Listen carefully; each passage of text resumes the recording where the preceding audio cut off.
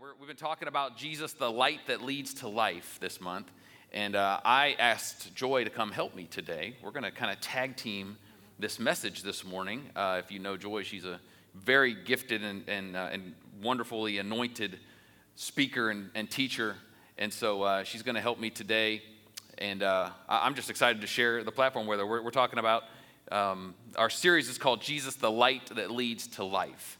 And what we've been talking about over these last few weeks, we started off the month with Easter, of course, and then we talked about His light in me and His light through me. And today we're going to talk about His light through we. We're talking about the community of believers, the body of Christ. The Bible calls us a body of Christ. And so I want to talk about that with you today. My text verse is out of John 8. I know you've been standing and sitting a lot. I want to ask you one more time, maybe. If you'll stand with me, just in honor of reading God's word. His word deserves it, I believe. John 8, verse 12. It says, when Jesus spoke again to the people, He said, I am the light of the world. Whoever follows me will never walk in darkness, but will have the light of life. We all need that wonderful light that we get from walking with Jesus. Amen? Amen. Would you pray with me today? Father, we love you and we thank you for this time that we have together. Lord, we are so blessed to be able to come and be in your presence today. I thank you for everyone that's here in this place. I thank you for everyone that's watching online. I thank you for everyone that's going to be watching this later. And I ask, Lord, that your words would speak to our hearts. That our hearts, as we always say, that it would be good soil, that your word would produce fruit in our lives for our good and for your glory. We bless you and we thank you. And it's in Jesus' name we pray. And everyone said, amen, amen. Before you're seated, turn to your neighbor and say, I hope she keeps them straight today.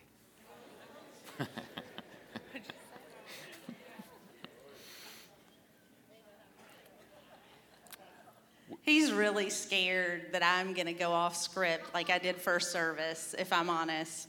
Yeah, we have like 4 pages of notes, and I think she used about a quarter of 1 page of notes. It's just funny because, we do things so differently. We have a really great marriage. Been married 20 years, have 3 kids, and yes, praise God, He's been good to us. And we are like-minded, even in ministry and life in general, even how we raised our kids. Like, we just very seldom do we disagree on things like that. But man, the way we get there is so different. I mean, from point A to point B, I'm pretty much a straight line. I just want to get there. And she's like, let's go on over here and let's have a good time. Let's just, she's more the narrative. I'm more the systematic, even when our road trips, we take a lot of road trips. We go to Ohio usually at least once a year. I got family up there, and I got this route we take, and it takes around 9.5 hours to get there driving. And I'm always thinking like maybe we can make it in 9 hours and 20 minutes. And she's like, why don't we stop for lunch and have a good time? And hey, there's a scenic overlook over here. Let's stop and take pictures. And I'm like, why? I have lots of pictures of you, I just want to get to the destination. She wants to, enjoy the journey. And so we actually balance each other out well that way, if I'm honest, because we approach it differently, but we always want to get to the same place. And so anyway, we've been talking about light and what it looks like for us to be the light. Over the last 2 weeks, I talked about Jesus' light in us and then through us. We're talking about it individually in our lives. Today, we want to talk about it more corporately and what that looks like for us as a church. Because Joy and I believe so strongly that as a church, that we are meant to make a difference in our community. I mean, and not just by having a really cool church service and hoping that people come. I've said it many times, guys, and I'm going to keep saying it. I believe those days are over for now. It may come back, but right now it's over. It doesn't matter how good you do church. There are people that aren't going to come, and that's not okay with us. It's not okay because we believe everybody deserves to hear the gospel. We believe everybody gets to have an experience with Jesus. And so that's going to mean that we as the body are going to have to be mobilized, that we're going to have to go out and we're going to have to reach our community. And His light is meant to shine through we, the people of the church. And, light is a very inviting thing by nature. I talked about this when we opened up this series that, when it talks about, coming into the light is a good thing. The light at the end of the tunnel, it's a good thing. Light is an inviting thing. Even in our church services, our lighting here in the sanctuary, we talk about it all the time. Like, we want it to be inviting. We want it to look nice, and we want this, and we want that. But Jesus even said that He is the light. And then when He went back to heaven, He gave us the Holy Spirit and made us the light. everything about light is inviting. In fact, your enemy, the enemy of your soul, even masquerades as light, according to 2 Corinthians 11. In verse 14, it says, Satan himself masquerades as an angel of light. And he does that on purpose because his desire is to deceive us. If he came as darkness, he would really be narrowing the field because most of us aren't drawn to darkness. Most of us are drawn to light. So even the enemy does this. He understands the meaning of light, that light is inviting for all of us. And God gave us his light as a community to be an inviting place for people to come and meet Jesus and to know Jesus in a personal way. And Joy and I have been looking at the Word, and we believe the Word really reinforces that thought that we are meant to be a light as a community, not just as an individual. We're not in this alone. We're in this as a group to be able to be a blessing to our community. And I just want to say today that I don't think the church in America has been doing a great job of this to reach our communities. We've been on both sides of the pendulum as the church. There was a time where the church was so far over here, we were judgmental and we looked down on everybody. And so those far from God didn't want anything to do with the church because they just felt judged. And then a lot of us have swung all the way over to the other end where we don't talk about sin or we don't talk about the cross. We really water everything down because we just want everybody to feel comfortable. We don't want to upset anybody. If we do it nice enough, maybe they'll come and somehow God will still touch their heart. So we err on that side or this side, and when in reality, I think we're meant to be in the center where God will want us. And we use a plumb line to discover where the center is. And I believe God has a plan for us. And we're gonna lead you on a journey today, hopefully to help you with that and to see our hearts too. So we're gonna spend some time in the book of Acts to see some of the pitfalls that we can run into or fall into as a community. Yeah, so if you have your Bible, go ahead and turn to Acts 21. I'm going to sum up a little bit here what's happening, kind of set Reagan up for the next part. But the cool thing about when we're here collectively as a community, right? We all have like communities that we live in. But God, when he's speaking in the word from the very beginning, God is all about community. Amen? He himself, think about it. He within himself is the Father, Son, and the Holy Spirit. Like community, it just goes to show us we are not meant to live alone. We're meant to live in community. And we all have roots really somewhere in some way. And so we think about Paul. We're going to be talking about Paul today. And Paul actually encountered a situation where God used light. He was blinded for a temporary amount of time. And the Lord spoke to him, and he was converted, and the Lord told him he was this Jewish man to go. Now, when the Lord saved Paul, he did not change the fact that Paul was Jewish, did he? No, Paul was still Jewish by the fact he was birthed Jewish, and he grew up in a Jewish community. But when Paul was converted by Christ, a lot changed about his world, and a lot changed about how he would walk out his faith. And so what we're going to see today is a little bit of a tension. So Paul essentially gets saved.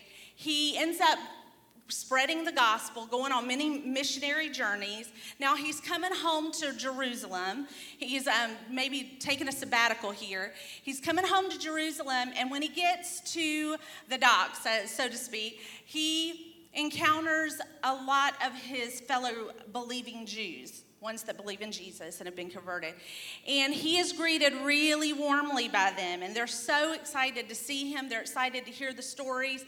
But they actually are like, look, Paul, like we just need to warn you. There are rumors flying around about you, and people are angry. There were people young men, young Jewish men, young people at that time, people his own age, all the people were saying that Paul was saying now that the things that made them Jewish, the circumcision, all these different things, the things that really kind of spoke to their identity, that Paul was speaking against, right? And so Paul, because Paul had converted Gentiles, and they had decided if you're converted as a Gentile, if you're not part of this community, you don't have to do the things that make us look like community together, because those things aren't required for your faith. And so Paul kind of guarded that, but that made people think that Paul himself was kind of denying who he was, and that was frustrating to them. And so people were angry. A lot of Jews were saying that he was too Greek, because he had been in other areas of the world, and they were saying that essentially he was too Gentile, and they were attacking his identity. So as Paul was recognized by some people in a crowd, they seize Paul and they begin to beat him. They're kicking him. They're just wanting to kill Paul. And so Paul is seen by a Roman commander, and this Roman commander thinks that he's some Egyptian lunatic or some prophet that's going around saying a bunch of stuff. So he's like, yeah, seize him. He gets him, but then he realizes his identity gets straightened out, and they realize it's actually Paul. He's a Jewish citizen. And then Paul asks the Roman commander, he says, can I speak to the crowd? And then what's really cool is Paul would have been super educated. He was a very educated Jew. If I think like when Jews are growing up, who they even learn the law from, the things that make them Jewish, the customs, it's a big deal. So you could almost think of Paul as someone who kind of went to the Harvard of Jewish school or whatever. And so Paul he gets up and he begins to address the crowd, and he's going to tell his testimony. Reagan's going to share that with you. But what I found really interesting is when he gets up and he starts to speak such fluent Hebrew, is flawless Hebrew, that even some of the people in the crowd couldn't understand it because they didn't quite even know it that well. And so so the things are frustrated about. I think what Paul is trying to do is he's saying, like, yes, I am Jewish. I am a Jewish man. Me coming to Christ didn't make my heritage different, but it made my life transformed. And that's what we're going to look at today. So Paul gets up and he starts to give his testimony. And, many of you have probably done this in your own life, probably not under the same scrutiny as Paul did in this situation. But towards the end of Acts 21, he starts to share his journey. And he talks about how he persecuted Christians, that he hated Christians at first, and that he made sure that they were imprisoned and killed. And his goal in life was to stomp out this way that had just started. And then he tells them about his experience on the road to Damascus, where he had this incredible supernatural encounter with Jesus, where he saw a great light. Interestingly enough, we're talking about light and how light is inviting. In this scenario, the light actually blinded him and put him in darkness for a moment so that he could actually live in the light. But for a minute, he was blinded, and he had to be taken by hand into Damascus, where he went and he met with a guy named Ananias who prayed for him. God had told Ananias that Paul was going to be coming. He prayed for him, and he was completely healed. And Paul talks about how this was the moment where he converted from being against Christians to actually being a Christian himself. And he's telling this crowd all about this, and they're listening to him. He's saying, God told me, spoke to me, and said I was going to be. He chose me to be his mouthpiece, that I was going to be a witness to all men about Jesus. And the crowd is listening to this, and they're fine with it for a while. And I'm going to pick up reading, actually, in Acts 22 in verse 17. He says, so he was in Damascus, got prayed for, and he had to go back to Jerusalem. He said, when I returned to Jerusalem and was praying at the temple, I fell into a trance and saw the Lord speaking. Quick, he said to me, leave Jerusalem immediately, because they will not accept your testimony about me. Lord, I replied, these men know that I went from one synagogue to another to imprison and beat those who believe in you. And when the blood of your martyr Stephen was shed, I stood there giving my approval and guarding the clothes of those who were killing him. Then the Lord said to me, go, I will send you far away to the Gentiles. So remember, these guys are all listening to him talk all the way up to here. The crowd listened to Paul until he said this. When Paul said, I was sent to go far away to the Gentiles, the crowd reacted in this way. It says, they raised their voices and shouted, rid the earth of him. He is not fit to live. As they were throwing off their cloaks and flinging dust into the air, the commander ordered Paul to be taken into the barracks. So here we have this situation where Paul's telling them all that he's done, all that God has done in him. They're listening to him. They're I don't know if they're agreeing with him, but they're okay with it at least. And when he says, I have been sent to the Gentiles, that was the trigger for this crowd. They said, that's enough. I mean, it's one thing for you to say Jesus spoke to you, even though we killed him. It's one thing for you to say that you had this light, you were blinded, somebody prayed for you, you're healed, and that you're going to be a mouthpiece for God. It's one thing to say all those things, but to tell us that you're going to the Gentiles and that God told you to do that, this enraged them. Because if you know the Jews back then, they hated any Gentiles. They were their own pure race. They were God's chosen people.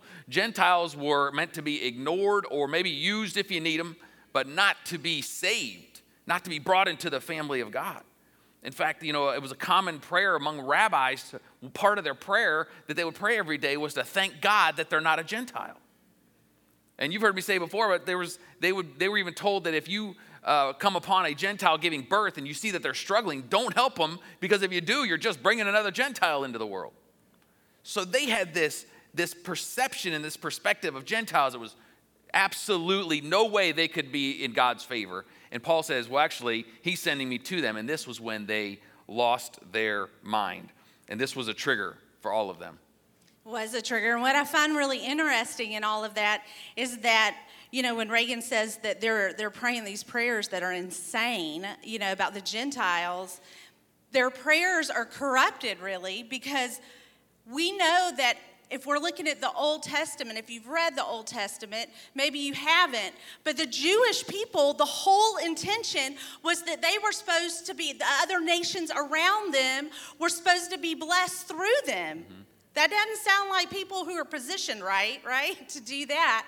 And so the very way that they prayed, the very way they interpreted the blessing of the Lord was that the blessing the Lord gave them was supposed to be part of their culture and celebrated within it. And their problem really had to do with the fact that the gospel was supposed to be for the Gentiles in general. They didn't want the Gentiles to have it. They didn't love the Gentiles, especially if they're praying prayers like that. And so when they hear that Paul, when he says that Jesus, they're not even bothered that he's participating and approving Stephen's martyrdom, but they're really frustrated whenever he says that Jesus told him to go. Because what that would do, if Jesus came and he died and he was resurrected and the Holy Spirit came and he came for the purpose of reaping. The Pentecost, it wasn't named for the outpouring of the Holy Spirit. Pentecost, the celebration of Pentecost, it was actually a celebration that happened and the Holy Spirit came at Pentecost. I used to grow up thinking, Pentecost is when, but it was long before that. And you know what? It celebrated the harvest. So it says to me, the Holy Spirit is linked to harvest. The Lord's very intentional. And so we see that the Holy Spirit comes at that time. And the thing is now, instead of etching more inward as a community and trying to figure out what other programs they can do to bless themselves and what kind of theology they want to have on the law that God had given them and how many more rules they wanted to add to make their community what they wanted their community to be, what we see is the Holy Spirit comes, and now the Holy Spirit's being poured out, and what they are experiencing is trigger, right? That's kind of a new buzzword, right? Trigger, I like that. Because, even for Reagan and I, sometimes, we argue, sometimes. And, what we've noticed is we put a little language to arguing as we've been married 20 years. And so sometimes, something will get said or, whatever in marriage, and all of a sudden it just triggers. There's a trigger. Well, why do we get triggered? Because there's something that is being said that makes us feel threatened. Either what we like, our comfort, something of that sort. Well, we are people who get triggered. And being triggered isn't bad or good in and of itself. You know that? Like being triggered can have a negative connotation. Being triggered can have a really good connotation. I remember growing up here in Augusta and feeling like God had really spoken to me to go to Lee University. And I thought to myself, well, I can't go to Lee University. That's away from my mother. I'm an only child. Like I was in a single parent home. I felt like I had to be, emotionally supportive. I could not do that. And as the Lord moved moved in my heart, and as I grew and just felt challenged, I ended up going to Lee University. Well, when I was at Lee University, we had an event one night that I wanted extra credit for a class, and so I went to it, and they did a hunger banquet, and at this hunger banquet, they had invited a speaker to come in and talk about what we call now human trafficking. I don't know as if we had that word, but they were talking about the children in Bangkok. And they were talking about the sex slave trade there. And my heart was triggered in a major way. Now, why was my heart triggered? My heart was triggered because since I grew up in church and was old enough to assist a Sunday school or a children's church, I helped in kids' church. And I did that until I went to Lee College. And even at Lee, there were times I got the opportunity to work with children, and I would do that. And so as I worked for children so many years, I really felt like, when I would look at kids, I would really think of like how much the Lord loved them. I pray over these children. So the thought that there were children in other nations, no one would be looking out for them, it triggered me, and it made me angry. So you know what it did? That trigger made me move.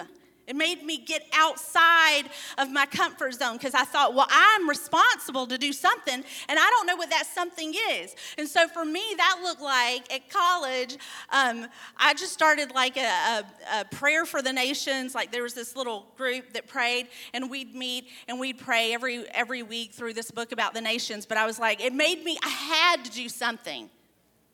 And I didn't know what I could do, but I did know I could pray. And so I began that little group, and then eventually what happened is as I prayed, the Lord began to change my heart, and suddenly I was like, well, I went to a convocation, there was a mission service, but I was primed and ready, and I thought, well, I have to go. Because the Holy Spirit in me is allowing me to see beyond myself because I was triggered in such a way. So here's the thing about triggers. Triggers will cause you to anchor in out of fear, or triggers will move you out in faith. And that's what we're seeing. Like we're seeing in this New Testament is this Jewish community is experiencing triggers all over the place. And here's the thing. Triggers will oftentimes reveal our idols. We're not in the Old Testament, and we're not making gold calves and doing all the things that some of these pagan nations would do that would really influence the children of Israel, and they'd struggle with that. No, ours look like comfort, and they look like whatever makes us feel safe. That's what ours do. And the Bible talks about like idols. There's a scripture in the Word that talks about, everything that exalts itself. Help me with that since you're up here. Against the knowledge of God? Yeah, no, I know that was the first part. He's the Bible guru. Okay, see, I'm riding all over here like that. But you know what? In the Bible, when you read about the high things, oftentimes it's the high things are the idols in our life. And so that scripture is talking about like the things that are high, that we put high, they're exalted over what God says. And we do it all the time unless we feel okay about it. And the church, it's individuals, but individuals make up churches, and churches are putting things above the knowledge of God. So we're in a society where even our churches now, the idols of the churches are being poked. And we're at a place where we are going to either anchor in and be an inward-focused community, or we are going to get fired up, and we're actually going to start to spread out and do the work of the gospel of Jesus Christ. Amen. So when we were studying this together, we started noticing that you see how the Jews were triggered in this instance with Paul, and this mob mentality kind of arose, and they were really angry and frustrated and throwing dust in the air, and they're saying he should die, and the mob mentality is a very scary thing. And we started seeing that there's mobs all through the scriptures, Old Testament and New, where you see this mob mentality, and what you see in every one of those scenarios is that the mob is always flawed. It's always a negative thing. And I started thinking about how this actually looks like in the church today, that we kind of have this mob mentality in the church. Now, we're not the same kind of mob that was stoning people and trying to stomp people to death, things like that. It's, in fact, in the current culture, probably a better term would be groupthink. You know, this thing of thinking together as a group and just kind of following the crowd. And what's happened in the local church is that nobody's really working hard to reach out, or not many are working hard to reach out. And so you just kind of get this apathetic attitude of like, well, this is how everybody's doing it. And that groupthink kind of takes us down this road where it becomes dangerous because we become this inward-focused church and an inward-focused people. And you know, the gospel is meant to come into us, but then it's meant to go out from us as people. And so we started looking at these mobs, and I found a few that I just thought I would share with that kind of point to what that mentality looks like for us in our life. And so the first one is that the mob will always take the easy way out. The groupthink will always take the easy way out. The groupthink is never about sacrifice. It's never about being intentional. It's never about denying self. It's always going to be about what's the easy way. What's going to be the path of least resistance for us? And the story that I thought of immediately in the scripture, you have to go all the way back to the book of Numbers. And I mentioned this story a few weeks ago, actually. But in Numbers, the children of Israel are getting closer to the promised land. God brought them out of Egypt, out of 400 years of slavery, brought them into the desert, and they were about to go into the promised land. Moses sends 12 spies to go into the promised land to spy it out. And so they go in, they come back. Joshua and Caleb are like, this is the greatest thing ever, guys. I can't even tell you, the grapes are so huge, you have to hold them with two hands, you know? They're thinking it's the greatest thing ever, and they're excited. The other 10, not so much. The other 10 were very upset. They said, oh my goodness, these guys are giants. Their walls are fortified. Their cities are fortified. There's no way we're going to be able to do this. And we'll see here how they responded, what happened when they did that. In Numbers 14, it says, that night, all the people of the community raised their voices and wept aloud. All the Israelites grumbled against Moses and Aaron, and the whole assembly said to them, this is the mob. This is the groupthink. This is a perfect example of groupthink. Here's what they said. If only we had died in Egypt or in this desert. Why is the Lord bringing us to this land only to let us fall by the sword? Our wives and children will be taken as plunder. Wouldn't it be better for us to go back to Egypt? And they said to each other, we should choose a leader and go back to Egypt. Now, you and I look at this and go, that's the most ridiculous thing I've ever heard in my life. But that's what groupthink does. That's the mob mentality, that it's going to always look for the easy way out. The irony is in all of this, that would have been the easy way out in the moment, but if they'd gone back, they would have gone back to slavery. But see, the groupthink, the mob mentality, is always going to look for what's easy in the moment. It's not going to think about what the long term looks like, what would be more fruitful in life. It's going to look at how it will affect me right now in my life. And it will cause us to forget the promises and the direction of God in our life. We could totally neglect it. We want to see the faithfulness of God in our life. We can't have the typical mob mentality and the groupthink when it comes to being the body of Christ. Because you won't see God. We want to see God's faithfulness before we step out. God says, I want you to step out, and I'm going to meet you there. That's how he works. That's how he works in your life and mine, church. You want to see his faithfulness before you step out. I'm telling you, you're wasting your time if that's what you're praying. Because he says, I want you to meet me there. It's got to cost you something too. It costs him everything. It's got to cost you something. And that's how he works. It's never about taking the easy way out. The second one was that the mob is selfish. Groupthink is never looking out for the good of the whole. Never. It's all about self, which is ironic because you think as a group, you're thinking about what's best for the group. You're not. You're thinking about what's best for you if you're joining in to that mob mentality. Social media is a perfect example of how selfish we can be. It's all about how it makes us feel. You know, you can join into the big hashtags that are trending, but it's still about how it makes you feel. Because if people like your post, then it makes you feel good. You're not worried about who's liking it. You just want your numbers, right? And social media kind of exasperates that in today's culture and makes us have this group think that's always selfish. It's always selfish. If your social justice platform is just on social media, you're wasting your time. Because hashtags don't do anything to change anybody's life. If we're really going to change lives, we got to go into our communities and affect them for the glory of God. Because it's always going to be selfish. So you see that there's a situation in Acts 19 where you see this on display. Demetrius was a guy that made statues. He was a silversmith, and he made statues of Artemis, who was a goddess.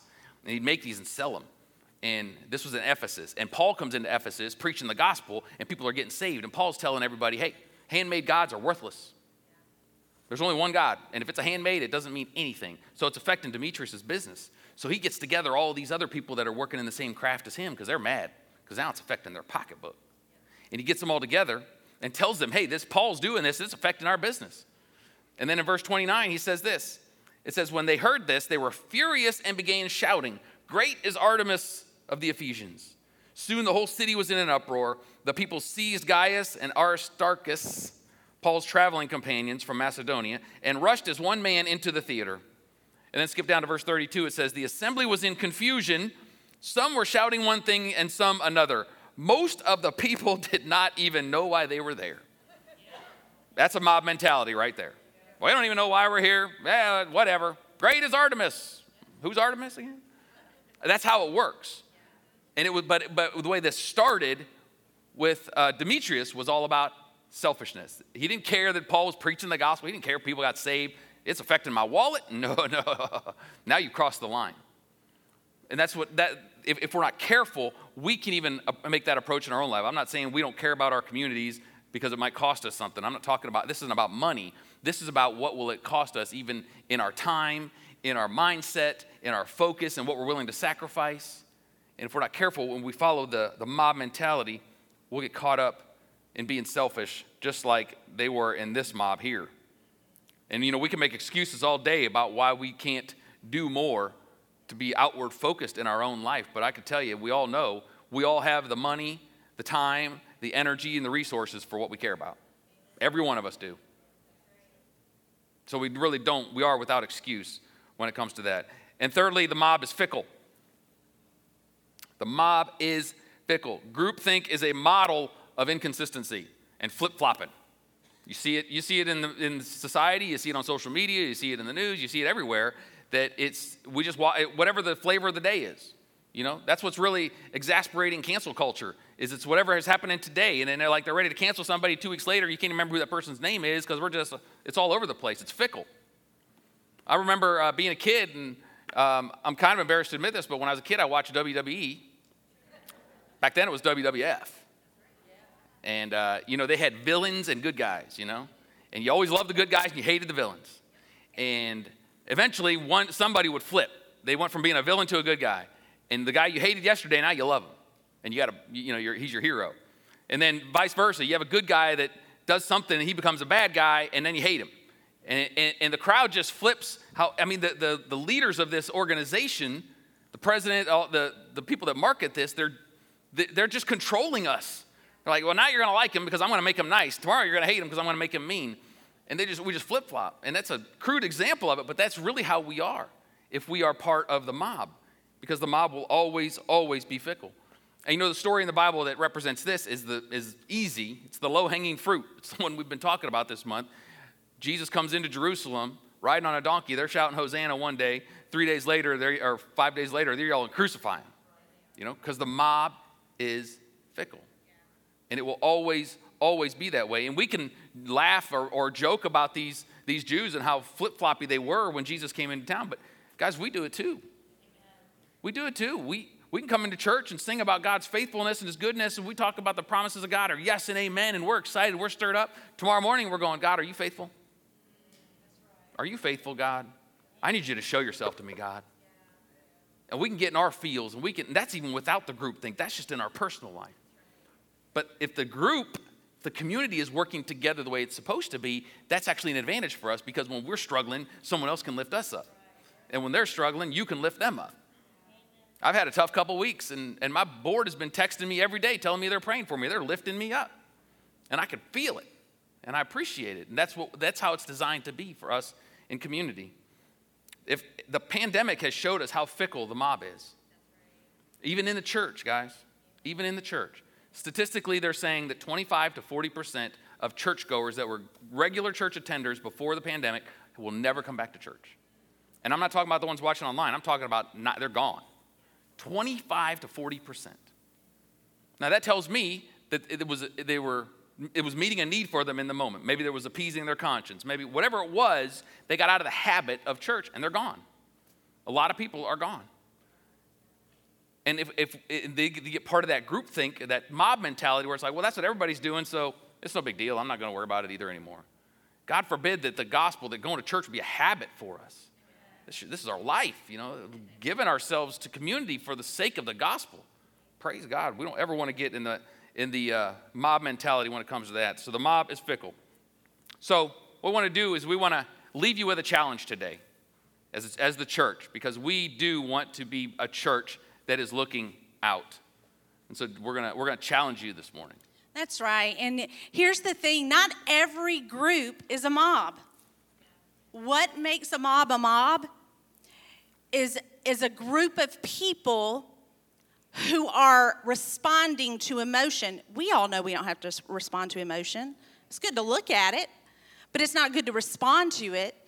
And there are groups in the Bible that were not mobs, who were groups of people who like I think we were talking not too long ago about the Bereans in our Wednesday night thing. And, the Bereans, they said that they were excellent. They were good because they tested every word that Paul and the disciples, when they preached, they tested it. Does it line up with the word of God? Right? And so we have got to be able to, as groups of people, check our groups and say, what makes us not a mob? What makes us a church that is right on in the heart of God is a church that follows the Bible. And listen, there's a lot of churches who are all about the emotion. The win is the emotion. I've been in churches where if somebody says something is from God, we don't even question it, because how do we know? We live where it's either we don't believe in the pouring out of the Spirit, or we believe that it's untouchable and nobody can say anything about it. And that's not true either. And both of those groups have got to go back to the Word and say, is this the Word of God? Because what we do is we get carried off into bad theologies, and then we position ourselves. Because I'm not talking to a group of people who don't believe in God per se. I'm talking to what is the triggers for a group of people who love God. What is going to keep us from being the churches in Revelation that don't get it, who are carried off, who are deceived? It is the Word of God. It is not responding to this world, because let me tell you, I don't think that social media is the devil. I don't. But I do think that it is easy to have a mob mentality on there, because what you do is you're constantly responding, and I do it too. Sometimes I go on there and I'm like, oh, it just broke my heart. Or sometimes I get fired up and triggered, right? And I just walk away, Hopefully we all do that. But here's the thing. God has a purpose for his church, the big church. Not just New Hope, the big church. And we have got to know the truth, because it is the truth that sets us free. We've got to know the truth because it is the truth that sets the world free. And we've got to be people of the Word who know the Word, because the time is dark. God has put you on this earth in a very dark time. Not on accident. And where the darkness is, the light will shine all the more, and you are called to be the light. And let me tell you, it is no time to sit and just think about what the Word says. Don't be just don't think about the Word and just know what the Word says. James says, be doers of the Word. Well, what does the Word say do? The Word says go. We have these three things happening when it comes to Christ, is that he came to save us. So as people in the church, first and foremost, that foundational step is really salvation, right? But then the Bible says that it was for freedom that Christ came to set us free. So not only are we just saved for eternity, and we're saved from all the junk that we've lived in, and all the lies we've thought, and all the fear that cripples us. Amen. Man, we're free people. But then not only are we free now, and this is where it gets a little hairy for us, but we are people commissioned. You know, when Paul there says that Jesus told him to go, essentially the law was given to them. One, it was leading up to Jesus. So they'd recognize the Messiah's come, everything you've been doing, this is what's, but then there were also, if you read Leviticus and you think, wow, this is really weird. They're telling us a lot of stuff. Like there's a lot of like how to take care of sores, how to deal with thieves in your home. Like they have a lot of different things going on. But you know why? It's because God had also called them as a Jewish people to be a light to the nations, to be a blessing to the nations. And so if they were going to do that, God was going to have to tell them what living looked like, what a loving community looked like, all the way from taking care of their sores and not spreading disease and germs, all the way from that to how to take care of when people do something wrong, to how you should have relationships in your family. They were going to have to be a light. So not only was the law to tutor them and show them what it was going to be like when Jesus came, so they recognize him. The law was going to be the teacher for them on how they were going to live and love the world.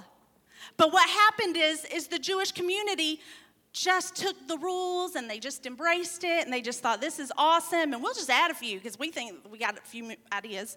And so they started to do that, and before too long, they were just all about their programs.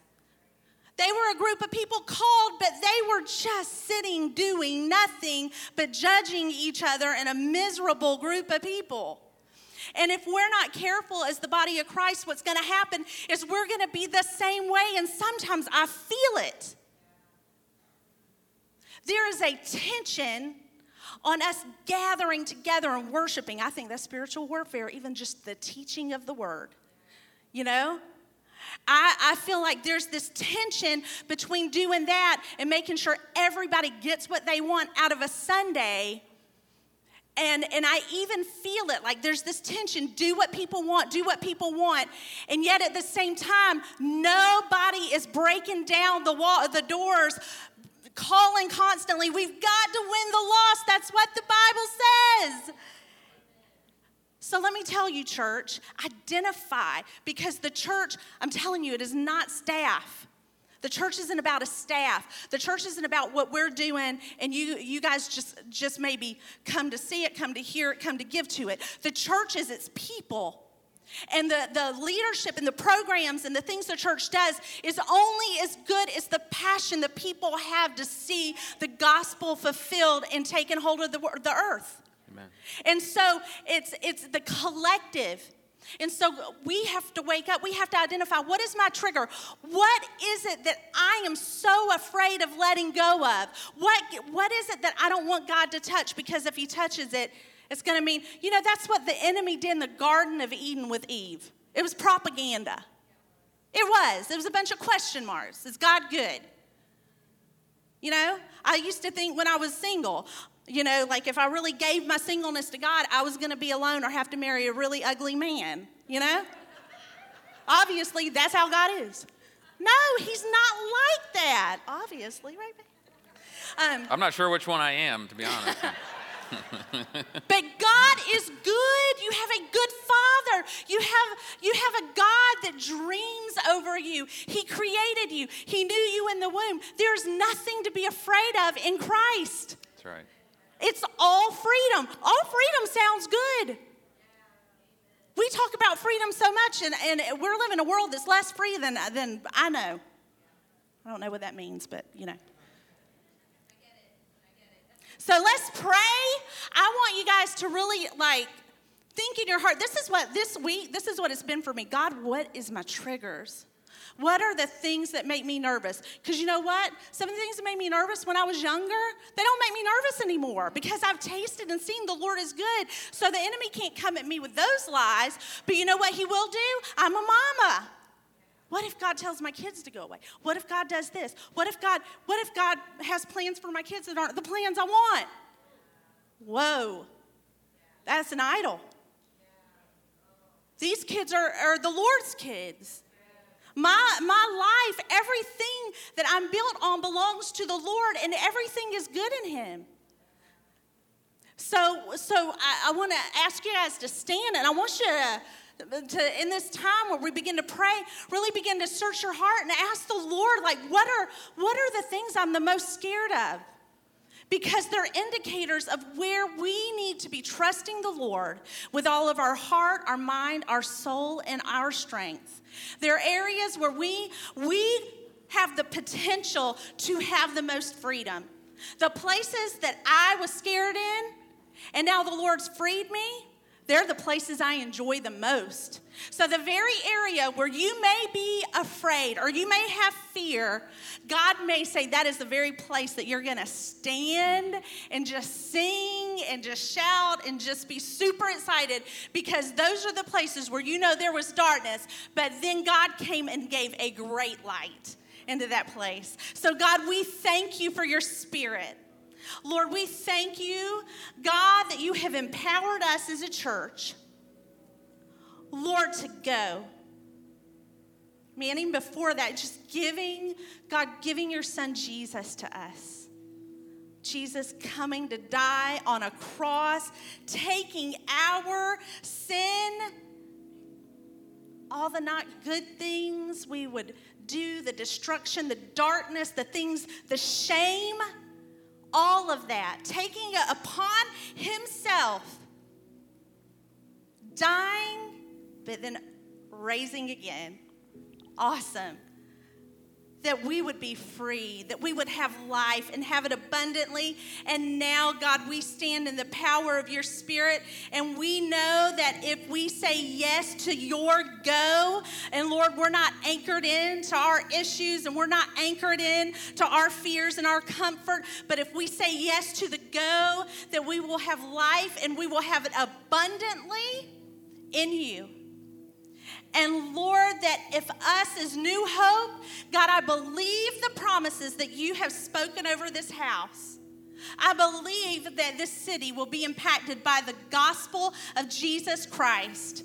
But it will never happen, Father, if we cling to our idols, if we cling to our comfort.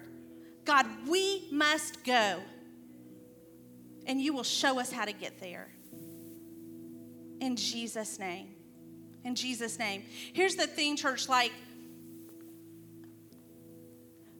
I didn't jump from leaving Augusta and going on missions and doing all these great things for the Lord that I'm so privileged that I get to say are part of my story.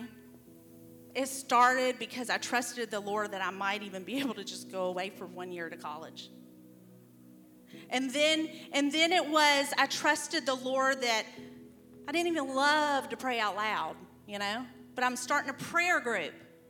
I trusted the Lord, maybe if I just opened, that other people pray, but we just had to do something. And then, so it's not like I take a step here and I'm at the exit door, right? And for all of you, there is a simple step that God will lead you gently in, and he will show you what to do, because we are not in heaven yet. And if you don't feel, if you haven't had fruit, if you haven't shared your faith, if you aren't doing something and you haven't in a while,